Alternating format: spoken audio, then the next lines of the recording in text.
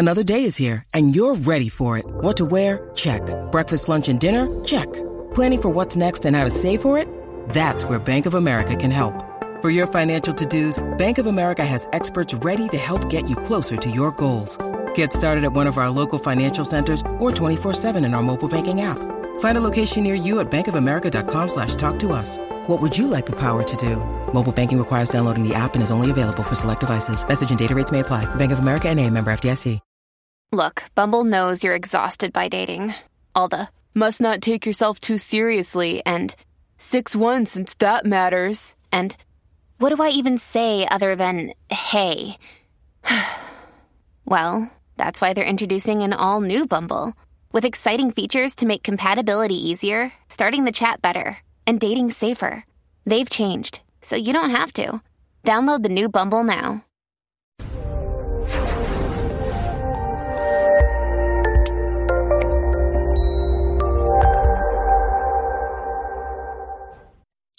This episode was pre-recorded as part of a live continuing education webinar. On-demand CEUs are still available for this presentation through All CEUs. Register at allceus.com/counselor toolbox. Alrighty, everybody, welcome to today's presentation on legal issues in adult mental health services. Now, obviously, I specify adult because there are a lot of other legal issues when in juvenile adolescent or juvenile mental health services. So we're just focusing on the adults today. We're going to review common legal issues in adult mental health, including their rights, their protections, issues of involuntary commitment, the ADA, the use of emotional support animals, and advanced directives. I added that in and didn't put it on the objectives. So first thing to consider when we're talking about legal issues, legal sets the baseline.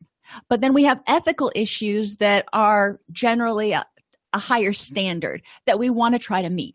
Beneficence is the duty to act to benefit others. So when it comes to, for example, involuntary commitment, sometimes that's beneficent. Sometimes we're keeping somebody from doing something that's very harmful. But it can also be very it can be very harmful to somebody. Non-malfeasance means above all, do no harm. Autonomy, respect the rights of others to make decisions. You see how this is all going to play into client rights in mental health. Justice is to distribute resources equally. So that may not apply as much today. Fidelity is to maintain loyalty and commitment to the patient. We want to do what's in their best interest, not do what we think is in our best interest. And generally, if we do what's in their best interest, it's also going to be in our best interest. And veracity is the duty to communicate truthfully with our clients about what we're doing, what we need to do, if we need to make a report to DCF or we're going to initiate an involuntary commitment. Sometimes it's appropriate to tell them. Sometimes it's not, based on their level of volatility. But those are all ethical decisions that need to be made at that point in time. Civil rights. People with mental illness are guaranteed the same rights under federal state laws as any other citizens. They don't lose their civil rights as a result of having a mental illness.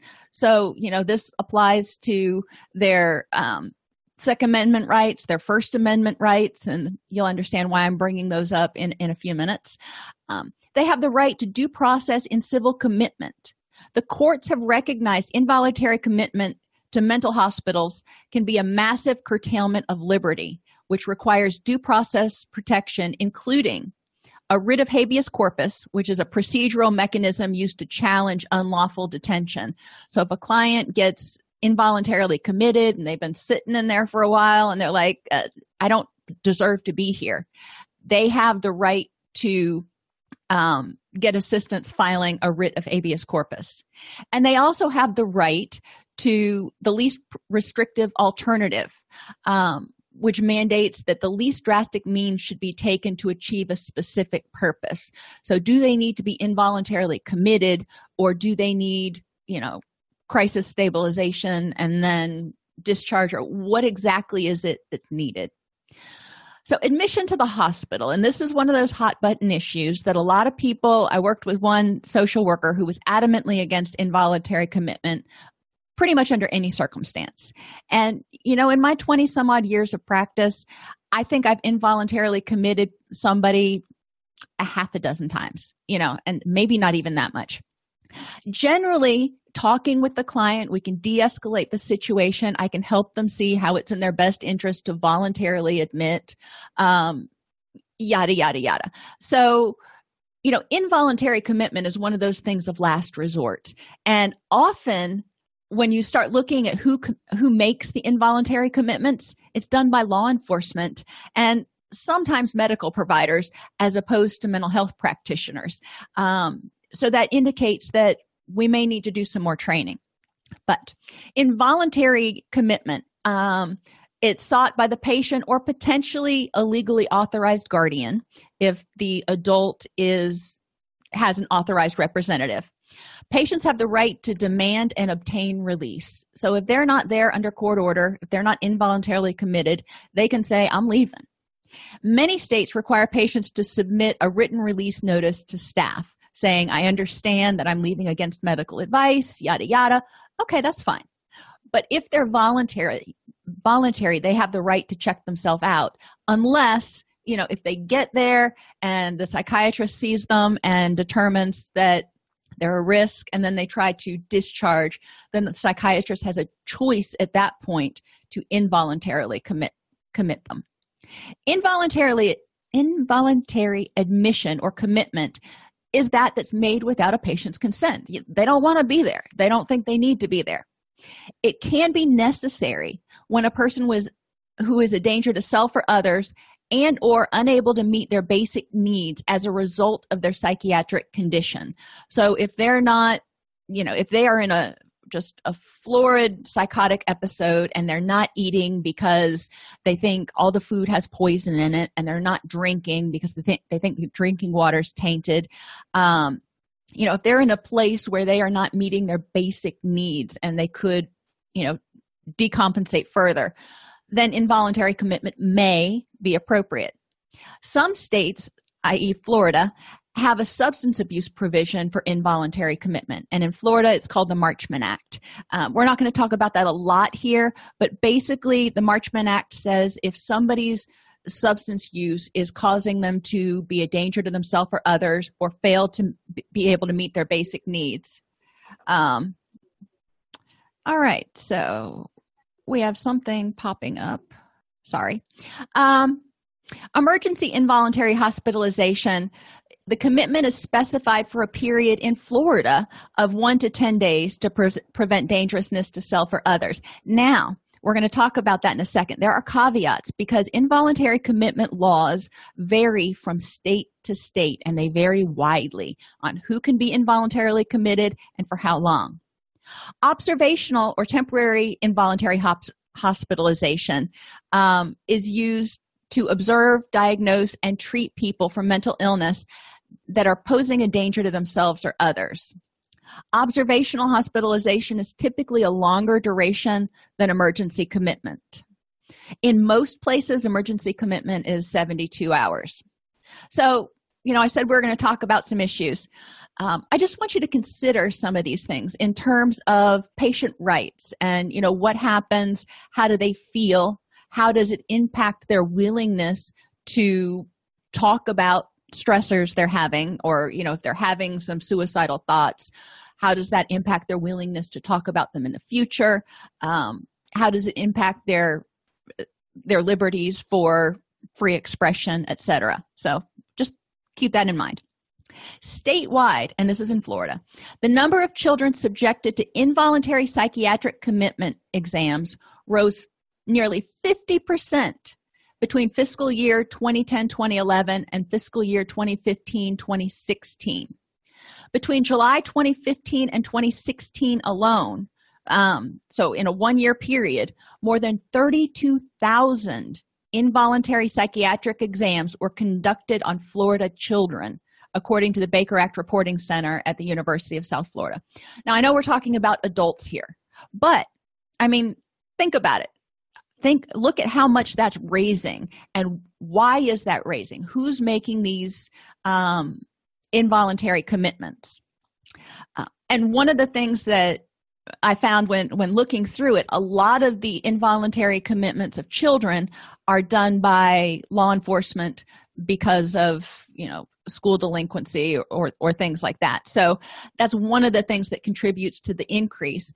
Parents can also Baker Act their minor children. So there are a lot more people that can initiate this, but it's still important because they're talking about expanding and they've actually started doing it in some states, expanding who can involuntarily commit someone. The presence of a mental illness is a prerequisite for civil commitment. In Georgia, for example, mentally ill means having a disorder of thought or mood which significantly impairs the judgment, behavior, capacity to recognize reality, or ability to cope with ordinary demands of life. And you're probably thinking, yeah, so?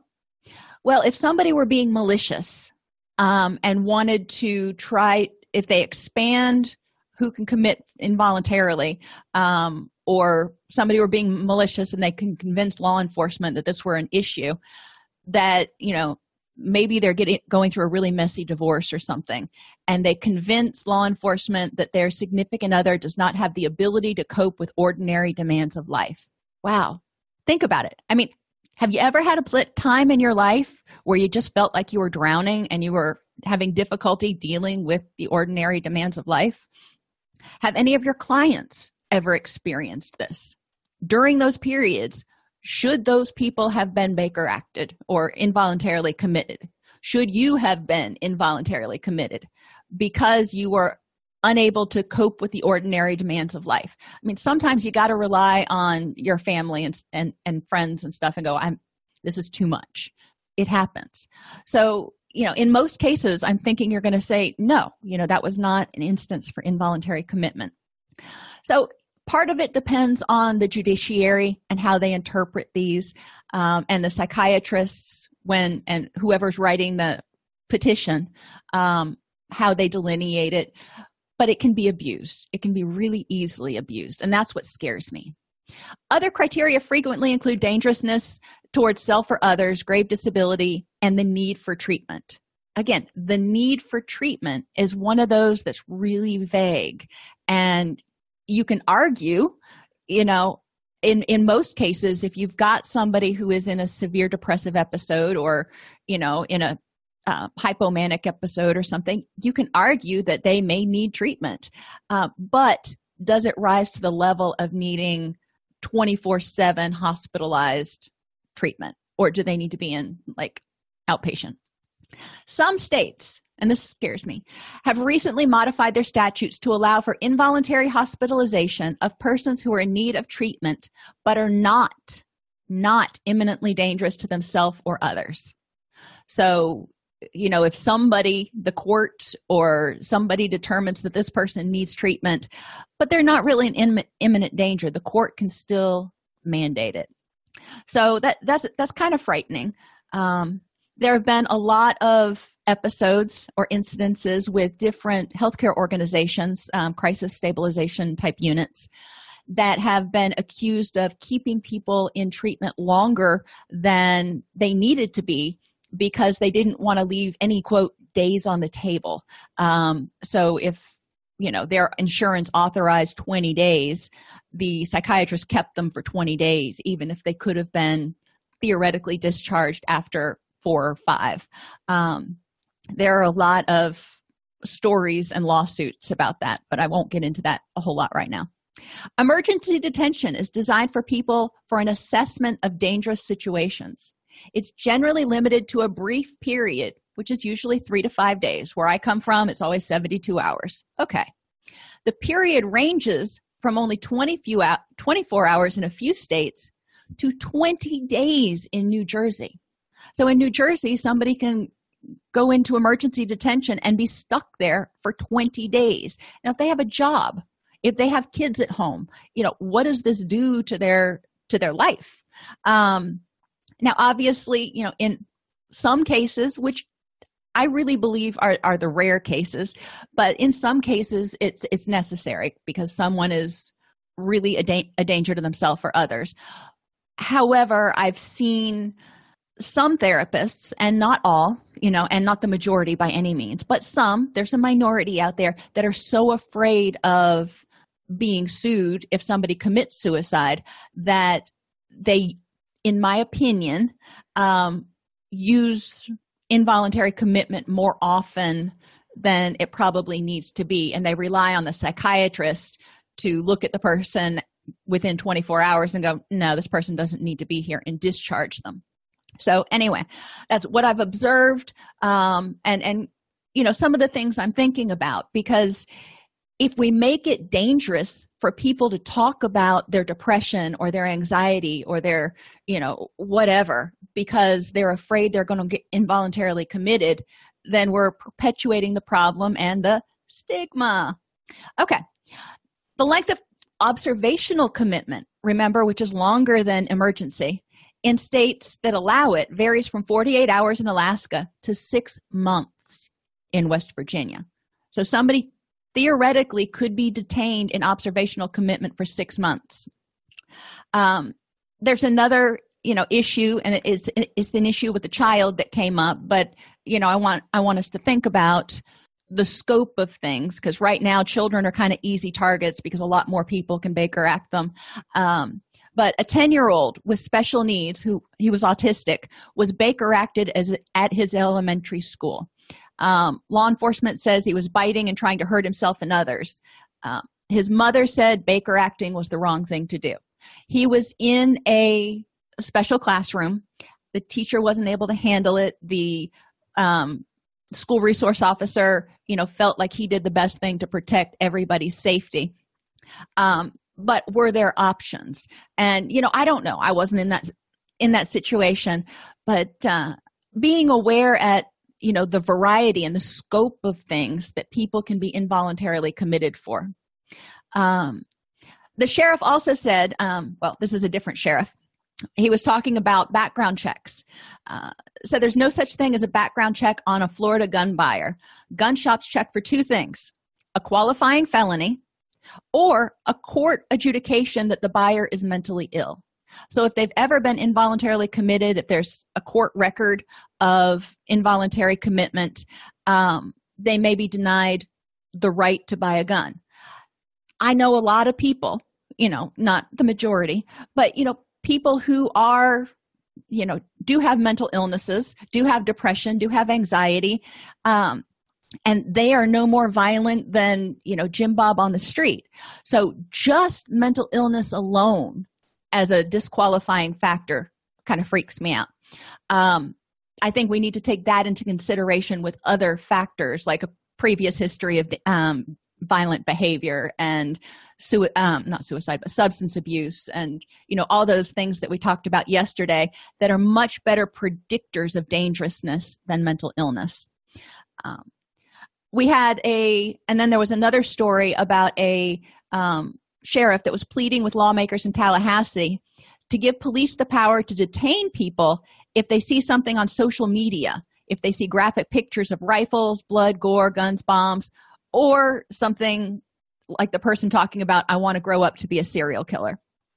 Now, again, this is really broad. So having law enforcement have the power to just show up at your doorstep because you were venting on social media, or, I have some friends that are just, they love their guns. Prior military, whatever. Not everybody's prior military who loves their guns. I live in Tennessee. Lots of people are hunters. So they tend to post a lot of pictures about their new rifle and, sometimes pictures of animals they've hunted. But, where's the line? Where's it drawn? And, what effect is this going to have if law enforcement officers can detain people? They get involuntarily committed, then they have a legal document saying they were involuntarily committed, which may prohibit them from ever getting a gun again. You see kind of where the slippery slope we're going to. And I'm more worried about people's ability to live a high quality life as they define it. Obviously, there are some circumstances where it's going to be appropriate, very appropriate, to investigate, but investigate is different than detain. Okay, so because of all of that, it's really good if everybody has advance directives. An advance directive is a written document that expresses your wishes in advance about what types of treatments, services, and other assistance you want during a personal mental health crisis. So, if a person is in crisis, what is going to help them and what will trigger them. This is really an awesome tool, period. But it falls in with that trauma-informed care philosophy. When somebody is having a crisis episode, there are some things that may trigger them. There are some things that may re-traumatize them. So if when they come into treatment, we have them spell those out ahead of time, and we did it the last clinic that I worked at, and it was a fabulous thing. If you should have a problem, what works well?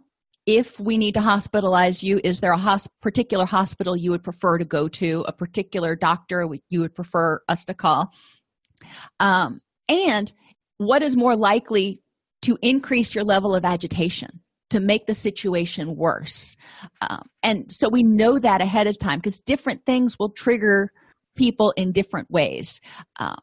We may know, for some clients that, for example, if they can get out and walk around, that's worked with a lot of my clients, not every single one of them, but getting them out of the situation and helping them move those big muscles to diffuse some of that energy and anxiety and anger that they've got going on can help. Now, for others, you might worry that if you take them outside, it's a less controlled environment and, they could run in traffic or something. So you want to know what works, what doesn't. Psychiatric advance directives promote people's autonomy and empowerment. It allows them to say, I don't want this under any circumstance. I don't want, if there's a particular medication that they've been on that was just horrific, they can say that at the outset. Or, I know I don't want to be on this class of medications. And most of the time, except for in rare circumstances that I don't even know what they would be, the doctor will abide by that. It enhances communications between you, your doctor, your treatment team, and your family. So the family knows, if Jim Bob decompensates when he's in treatment or starts to decompensate, this is what he wants to have happen. Or if he decompensates while he's in treatment, this is what they're going to do. And so I know that, Jim Bob's going to be safe and have his wishes respected. Advanced directives protect people from ineffective, unwanted, or possibly harmful treatment or actions. Now, ideally, in any of these situations, the treatment that is being provided is high quality and ethical and wouldn't be harmful. However, some people may adamantly refuse ECT, for example, electroconvulsive therapy. And it's been shown to be really effective with certain populations, but some people may say, no, under no circumstances will I do this. So we need to know that. And it helps prevent crisis situations and reduce the use of involuntary treatment or safety interventions, such as restraint or seclusion. If somebody starts to decompensate, if we can handle it and manage the crisis without triggering them or escalating them to the point where they do become a danger to themselves, an imminent danger, and they need to be restrained or secluded, things are going to go a lot better.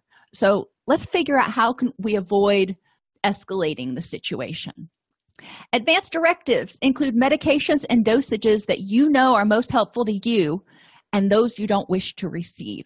So, for example, if there's a certain medication that I've had in the past that I know works really well for me, even though it may not be standard, I would put that on my advanced directive and I would say, generally, this works to help me.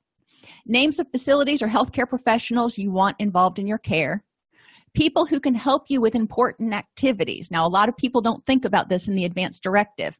We need to encourage clients to think about this. Who can help pay your bills, take care of your children, pets, plants, notify your employer. There are a lot of things that need to be done. And if you're in the place where you're needing to be involuntarily committed, you're probably not going to be able to do that. But even if we're not talking about involuntary commitment, even if the person is just in crisis, the advance directive kicks in and we say, all right, what's your support plan? Who can help you out? Who can, help you during the times that you're not here in treatment? And you can identify if you do or do not want visitors if you're hospitalized. Some people don't want their kids coming to see them on a locked unit. Other people really want visitors. So, you can state your preferences at that point. Now, it doesn't mean that they can't be changed at a certain treatment episode, but at least this gives a template to go off of when the person is not thinking as clearly as, they normally are. One of the more powerful features of an advance directive is the ability to designate someone else, an agent, an authorized person, to make decisions for you if you're admitted to the hospital. So you can have, your spouse or your parent or somebody able to help make decisions if for some reason you can't speak for yourself, or to help make decisions outside of your healthcare, designate somebody who can help with, getting your children to school and yada, yada. So legal competence. If you have an advance directive, it doesn't mean you're legally incompetent. Even if you're admitted for involuntary treatment, it doesn't mean you are legally incompetent.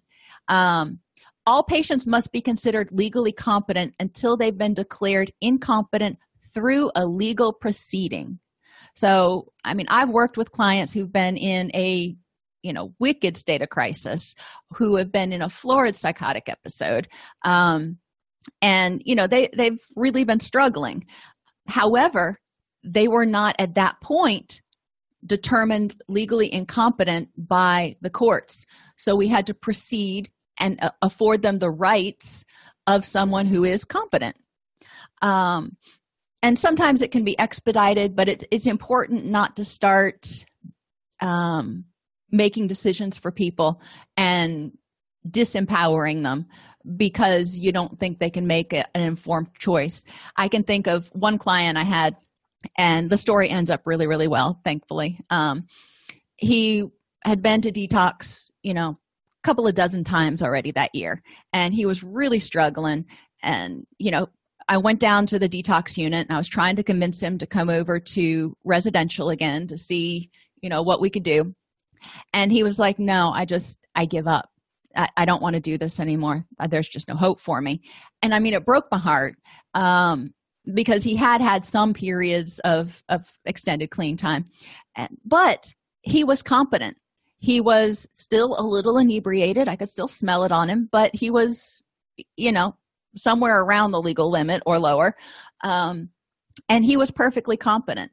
And I didn't have the concern, that he was in imminent danger of killing himself.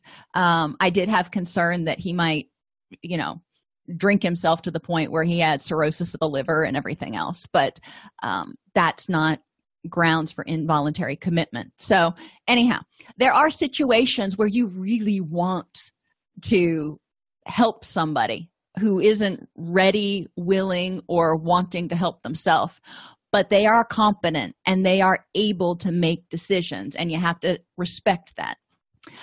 Implied consent.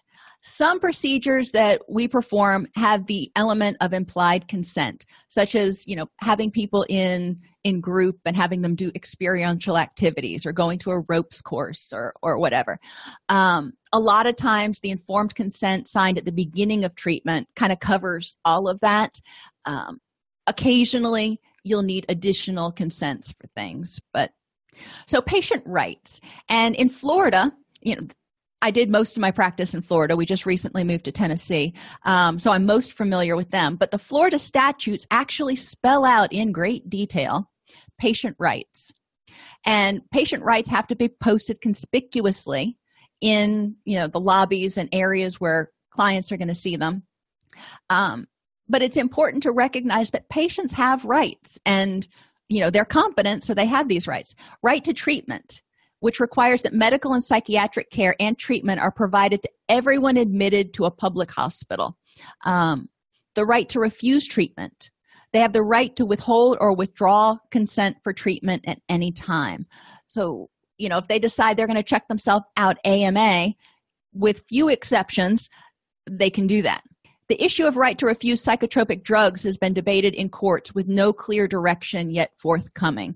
So, like I said, if somebody's on a crisis stabilization unit or something and the doctor determines that they need to be on they need a shot of antipsychotic and they say, I don't want that, the courts are kind of ambivalent. There's not a whole lot of case law one way or another indicating whether they can say, I won't take an antipsychotic. So that's kind of a gray area that your legal team would need to figure out if you work in a situation where that might become an issue. Clients have the right to informed consent based on the right to self-determination. Informed consent must be obtained by the physician or other healthcare professional to perform treatment or a procedure. This needs to be done at orientation, at admission, that says, this is what the program's about, this is what it looks like, this is what you're going to be expected to do, yada, yada, yada. And this is how much it's going to cost. This is how long you should expect to be here. This is how you discharge if you want to.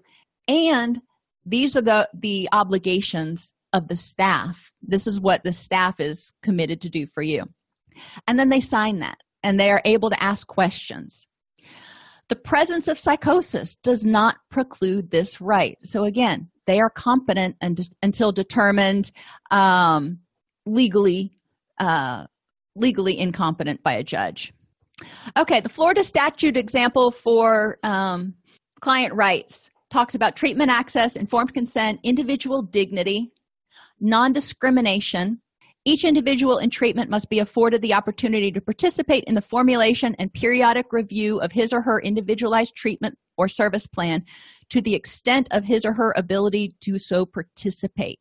I see this one violated a lot because treatment plans are made for clients and just handed to them, and they say, here, this is what you're going to do. And the client is not really participatory. So technically, clients could file a grievance based on that. Quality services.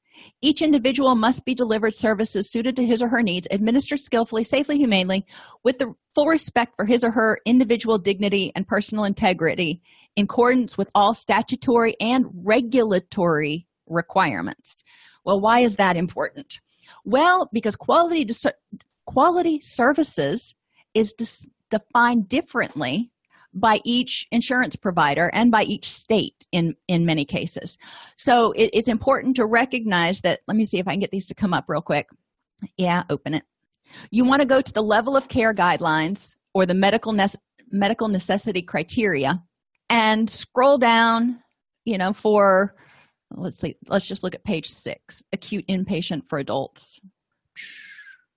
So it says that if you're going to get reimbursed for acute inpatient for adults, you have to have a round-the-clock intensive psychiatric, medical, and nursing care, including continuous observation and monitoring. Acute management to prevent harm or deterioration, daily monitoring of medication effects and side effects, and a contained environment for specific treatments that could not be safely done in a non-monitored setting. Within 24 hours prior to admission, there has to have been a face-to-face individual assessment. So anyway, you read through these and it tells you what needs to be done, when it needs to be done, how often it needs to be done. It'll talk about whether a psychiatrist has to be on premises or just available by phone. There are a lot of things that you can find, and we're not going to go through every single one of these. But there is a great range of the options that are available. Now, for Magellan, the clinical practice guideline audit checklist, they're going to be looking for this in the medical record. They're going to look for what you did about things, how quickly things were done, and then they'll score you out. Some of them are a lot easier to complete than others, or to comply with than others, but it's important to know, based on your providers, what's required.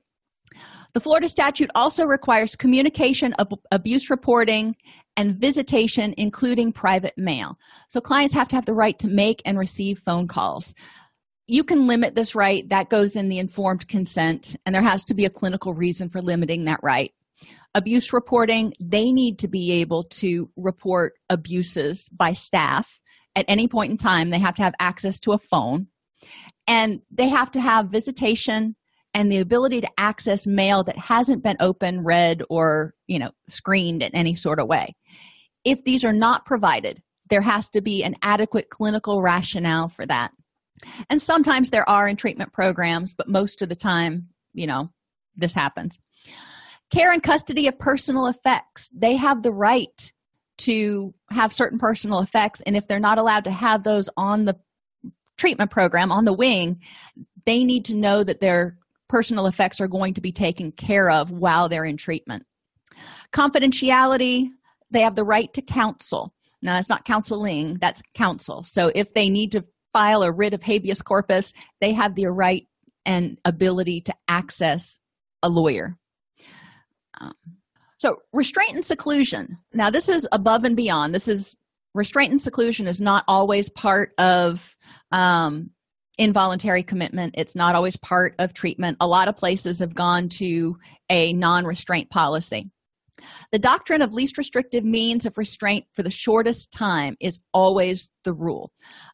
So we don't want to have people in restraints longer than necessary. We think of the media that promotes the idea of 5-point restraints for people and putting them in basically solitary. And that's thankfully that doesn't happen, or it's not supposed to happen the majority of the time, like 99.99% of the time.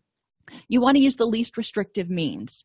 Legislation provides strict guidelines for the use of restraint and seclusion for when behavior is physically harmful to the patient or others. If you've got somebody who is aggressively headbanging and won't stop, or trying to hurt someone else, when least restrictive measures are insufficient. So if they're headbanging, the first option is not restraint. The first option is to try to de-escalate the situation, try to figure out how to intervene with that behavior.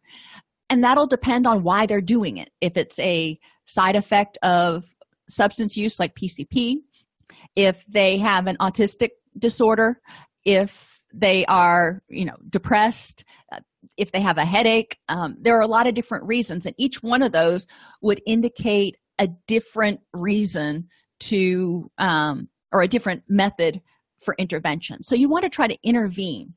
Restraint and seclusion is like the absolute last ditch thing. If there's a decrease in sensory overstimulation.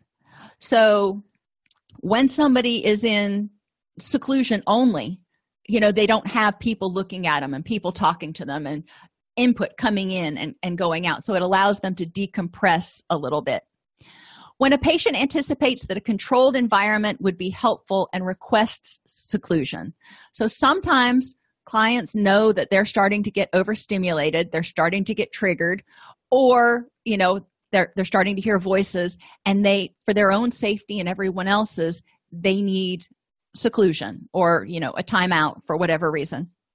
And, you can use it in that particular circumstance. Seclusion can be used without restraint. They don't have to go together.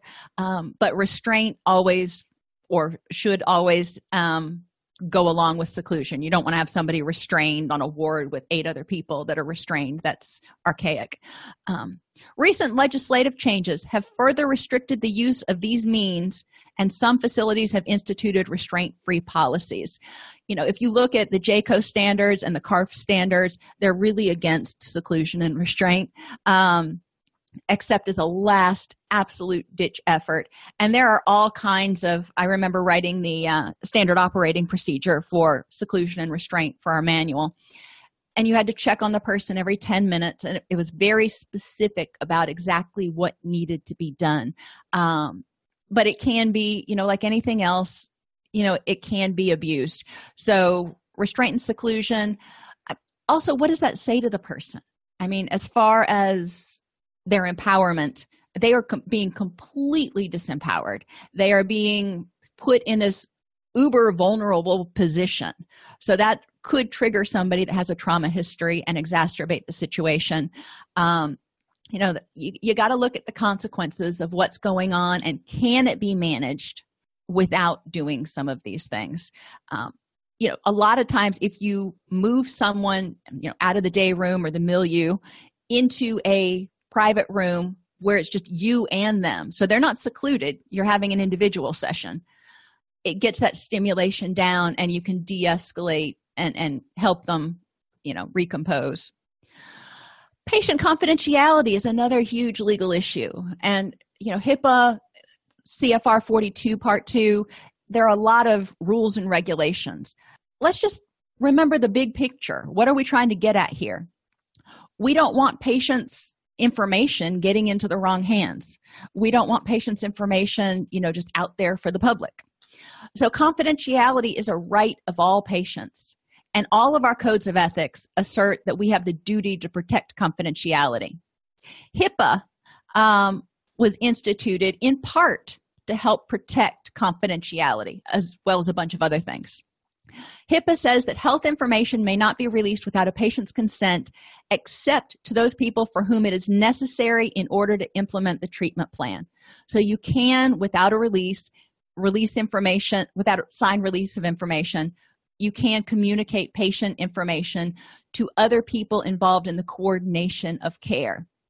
Exceptions to patient confidentiality. So when you wouldn't have to have a signed release, and most of us know this, but let's just refresh it. Duty to warn and protect third parties. If there's a potential victim, an imminent threat to an identified victim is what most states identify as the rule. Most states have similar laws regarding duty to warn third parties of potential life events. You need to know your state requirements. Staff counselor report threats by patients to the treatment team. That's communicating with the treatment team. And in most agencies, your director, your vice president, your risk manager are all kind of part of the treatment team, and they have a need to know at that point in time. So if your client indicates that they're suicidal or homicidal, or makes a threat of some sort, not necessarily one that you're going to involuntarily commit for, but they make a threat that you believe is credible, then you may need to run it up the chain and share it with the other people on the treatment team. We had a 24-hour facility, so at each shift change, we had a book that we noted things in. And then at shift change, we would kind of all get together and spend 5-10 minutes, that's all it required, talking about what happened, whatever. If we had a client on suicide watch, we'd indicate, who it was, why they were on suicide watch, what their status was, and they had a chart, and they were supposed to rate their mood every single hour. And, we were managing without involuntarily committing, which would have been another program in another building. And in most states, licensed clinicians and law enforcement can initiate involuntary commitment. So obviously, you don't need a signed release of information to initiate involuntary commitment. When at all possible, get the clients to voluntarily commit. Child and elder abuse reporting is another instance where you may be required to make a report. Child abuse in all states, elder abuse in most states. Many states specifically require counselors to report suspected abuse, and most abuse hotlines are really awesome if you've never had to call one. The interactions that I've had, I would call up and I would say, hey, I'm so-and-so. I've got this situation, and let me tell you about it. Does it rise to the level? Because sometimes you're on the fence and you're like, I don't know if this is a report or not. Sometimes it's really clear. But they were always really good about going, you know what? No, that's not a report that I'm going to take. And you would get their name and their badge number and put it in your file. And, I attempted to make the report. They said, no, we're done. So that also helps because you're getting consultation from that agency about, is this is this a report that needs to be made? So don't fear it. And I was always taught in those situations, if you were on the fence, to say, I've got a situation, and not release patient identifying information right away. And if they felt that it rose to the level of needing a report, then you would give them all the nitty-gritty. Your agency may have different rules. I'm just telling you how I was trained. Numerous states have also enacted elder abuse reporting statutes. Agencies receiving federal funding, Medicare, Medicaid, SSI, must follow strict guidelines for reporting abuse of older adults. So if you happen to work in a facility that takes Medicare or Medicaid, and, where I used to work, obviously, because of statutory regulations, we couldn't take Medicare and Medicaid for residential, but we did take it for our outpatient services and our severely persistently mentally ill clients who were on the ACT and FACT team. So the question arises, if you have an older adult in residential and you're not taking Medicaid monies for residential, are you held to those same standards because the agency as a whole in some area receives Medicare and Medicaid? Our agency's determination was yes. If we receive it for any program, then every program has to be held to those standards. But, that was my agency. So, those are things that you need to consider. And elder neglect also may be reported in some states. So if you've got, somebody who's coming to treatment and, you think that their caregivers are not providing them with adequate food, or they're keeping them locked up, 20 hours a day or something, you can report that in some states. Tort law applied to psychiatric settings. Oh boy. Protection of patients. Legal issues common in counseling are related to a failure to protect the safety of patients. So when we get sued, a lot of times it results from a failure to either protect the patient physically or emotionally.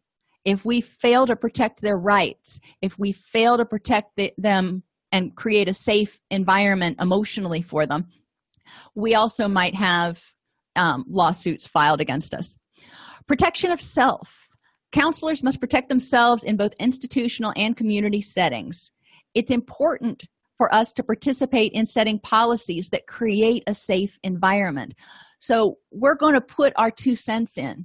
I remember one situation we were involved in where, for some reason, administration decided that they wanted to have cameras in every single they wanted to have camera monitoring of the facility, and that included cameras in the group rooms.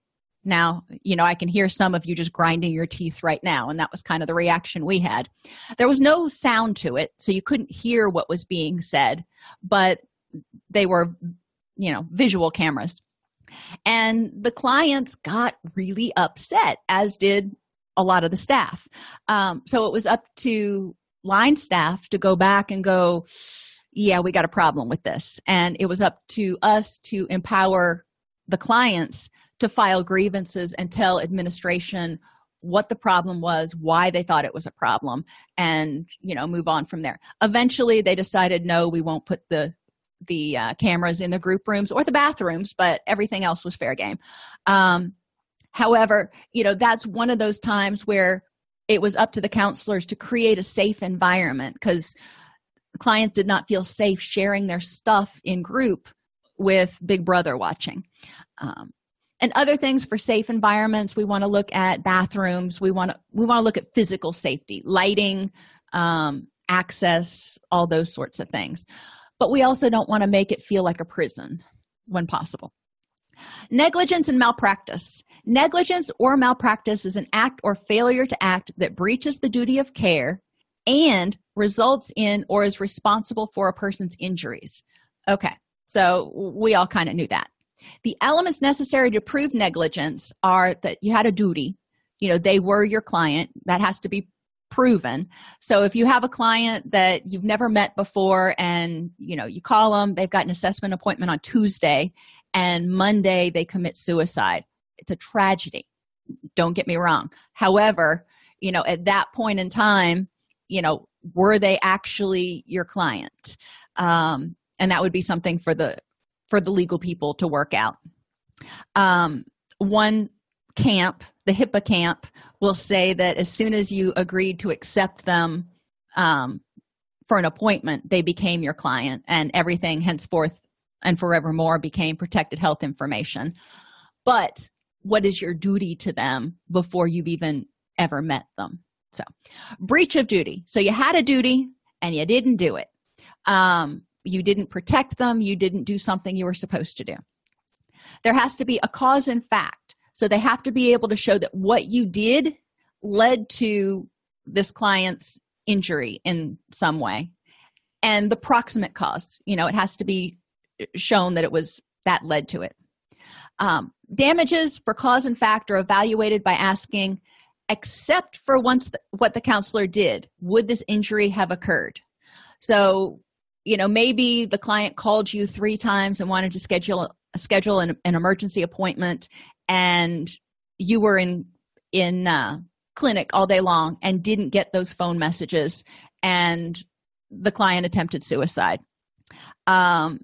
So we want to say, except for the fact that you didn't return their call, like answer it when they called, would this injury have occurred?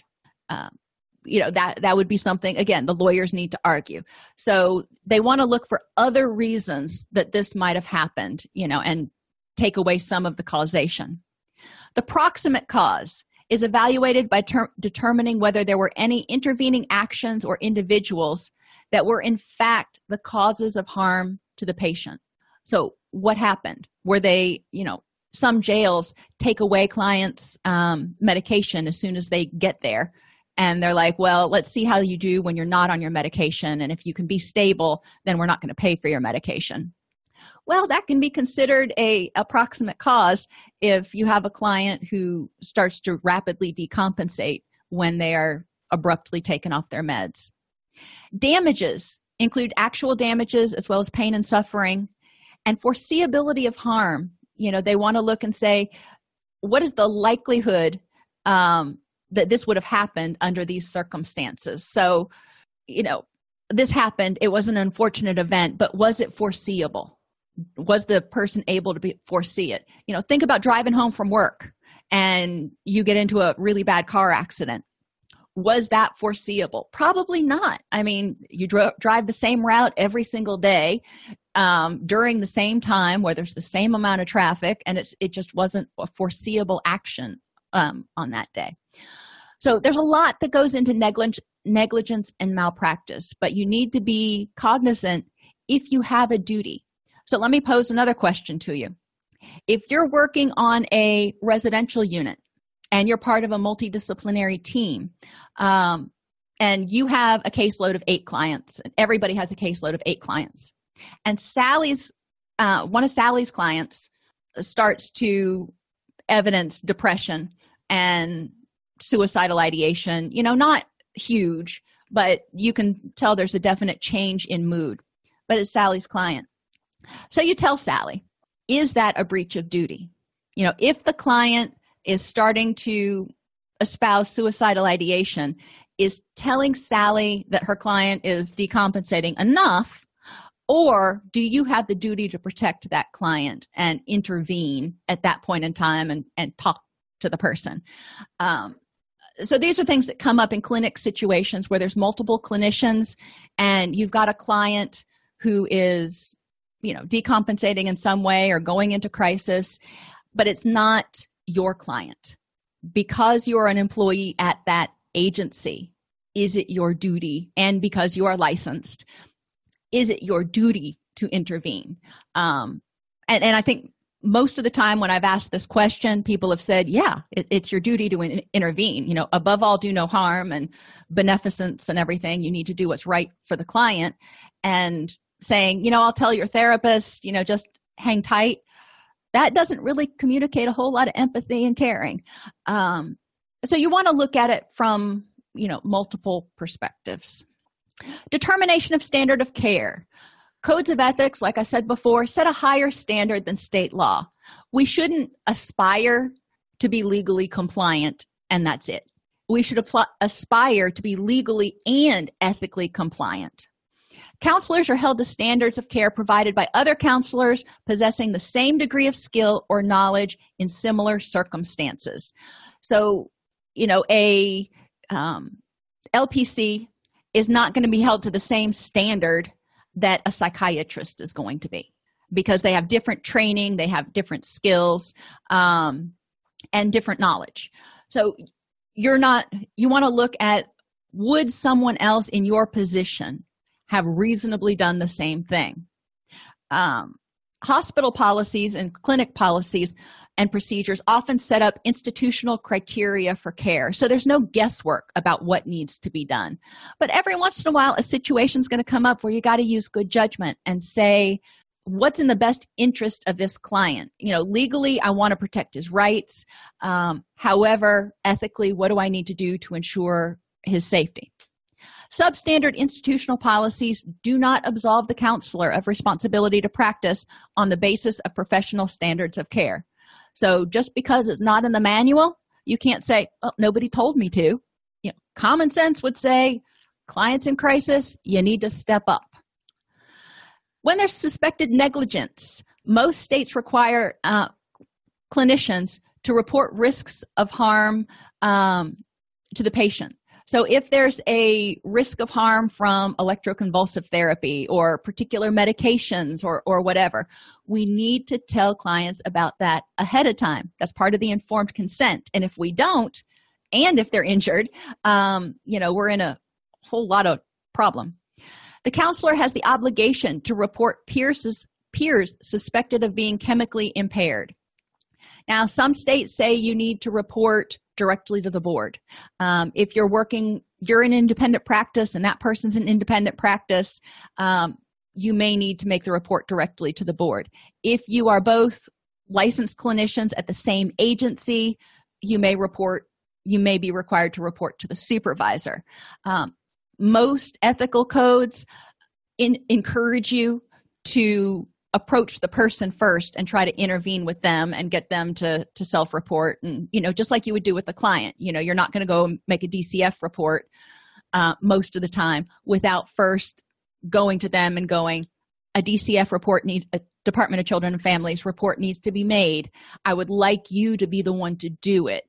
And I'll help you through the process or whatever, because that looks better in the court records and everything else if they're willing to make that versus if you just kind of go behind their back. So we want to make sure that we, if possible, intervene with the clinician.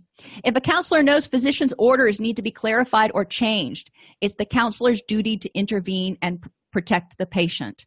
Well, when would this happen? Well, if a patient failed to tell the doctor she was drinking a fifth each night in order to pass out so her husband could have sex with her, had that happen once, it was really important that the doctor knew that because she was on some pretty intense psychotropics too, and it was potentially deadly. If the patient is taking meds from multiple non-coordinated doctors, sometimes it's doctor shopping, sometimes it's just, especially if you have older patients or patients that are medically complex, they may have, a pain physician and a general physician and a psychiatrist, and they're not all on the same wavelength. Migraine medication increases serotonin, and SSRIs increase serotonin. The combination of those two drugs, if the migraine doctor doesn't know that the person's on antidepressants and they prescribe and they're taking it at the same time, can, not always, but the combination of those two drugs can raise serotonin levels high enough to cause serotonin syndrome, which can be potentially life-threatening. Or if the patient's not taking meds as prescribed, sometimes it's necessary to coordinate in the coordination of care to let the doctor know. I usually try to advocate with the client to talk to the doctor about why they're not taking them as prescribed, because usually it has to do with side effects or cost. Abandonment is a legal concept that may arise if we don't leave patients safely back in the hands of another healthcare professional before discontinuing treatment. It is important when you discharge a client to make sure that they have somewhere else to go, or they can come back to you if they should have a recurrence. The concept is also true if a client suddenly quits coming to counseling. You can't just, ethically, and sometimes legally, you can't just discharge the client and say, well, he quit coming. Oh, well. You need to show that you made an attempt to follow up with that client and provide them referrals in order to eliminate the risk of being accused of abandonment. And yes, I would agree. In any of these situations, seek consultation. Make sure that you've got an attorney that is versed in mental health issues. There are a lot of services now where you can have an attorney on call for a monthly fee, so you're not paying like $2,000 a month or something, or $150 an hour. You pay a little fee, and you've got somebody you can call and say, let me run this by you and get some information. And that's more cost effective for those of us in independent practice. The ADA prohibits discrimination based on disability in the full and equal enjoyment of goods, services, facilities, privileges, advantages, or accommodations of any place of public accommodation by any private entity. So a place of public accommodation means any facility that's operated even by a private entity whose operations affect commerce. So if you're a private clinic, you can't say, well, I'm not a public entity. Yes, you are. If you serve the public, you're a public entity, according to the ADA. We can't deny an individual the ability to participate based on any of those factors. We cannot give them an unequal benefit, and that includes an enhanced benefit over people who don't have a disability under the ADA. So we need to make sure everybody's got equal rights. We need to make sure that we integrate whenever possible. Sometimes it's not appropriate. You don't want to put somebody who is cognitively impaired with, people who aren't, in a group situation where, the person who's cognitively impaired is not going to be able to keep up or process the information the same way. But when possible, we do want to integrate people. I had a client one time who had a bad back, and she couldn't sit for the full hour of group. Well, that didn't mean she couldn't be in group. We just had to provide her a chair that was comfortable enough to sit in and allow her to get up and stand at the back of the room when she needed to. So she was integrated into services. They need to have the opportunity to participate in programs or activities that are not separate or different than what people without disabilities have access to. Now, this is the part I wanted to focus on because, I know a lot of people are in private practice and they have an office at their home. When a place of public accommodation is located in a private residence, the portion of the residence used exclusively as a residence isn't covered by this part. But that portion used exclusively in the operation of the place of public accommodation, or that portion used for both public accommodation and residential services is covered by this part. So that means those elements used to enter your home office, including the homeowner's front sidewalk, if any, the door or entryway, which has to be big enough to accommodate a wheelchair, hallways, and those portions of the residence, interior and exterior, available to or used by customers or clients, including bathrooms. So if you have a home office and it's this beautiful little attached thing that has its own separate entrance, but you don't have a bathroom, and they've got to go through your house to get to your bathroom. Well, every space through the house to the bathroom and the bathroom have to be ADA compliant. Now, there are some exceptions when it would cost too much to get it upgraded. But the ADA does say that when possible, when it's reasonable, all of these things need to be compliant. This part does not the ADA does not prohibit discrimination against an individual based on that individual's current use of illegal drugs. Now, you can't deny an individual services provided in connection with drug rehabilitation to an individual based on that person's current illegal use of drugs if the individual is otherwise entitled to those services.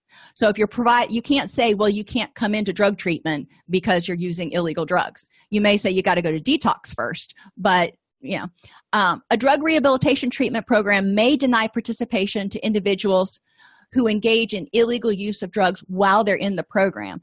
So once they're in the treatment program, they've gone through detox, you can discharge them if they continue to habitually use. A public accommodation shall not discriminate on the basis of illegal use of drugs against an individual who is not engaging in current illegal use of drugs and who has successfully completed drug rehabilitation, is participating in supervised rehabilitation, or has been erroneously regarded as engaging in such use.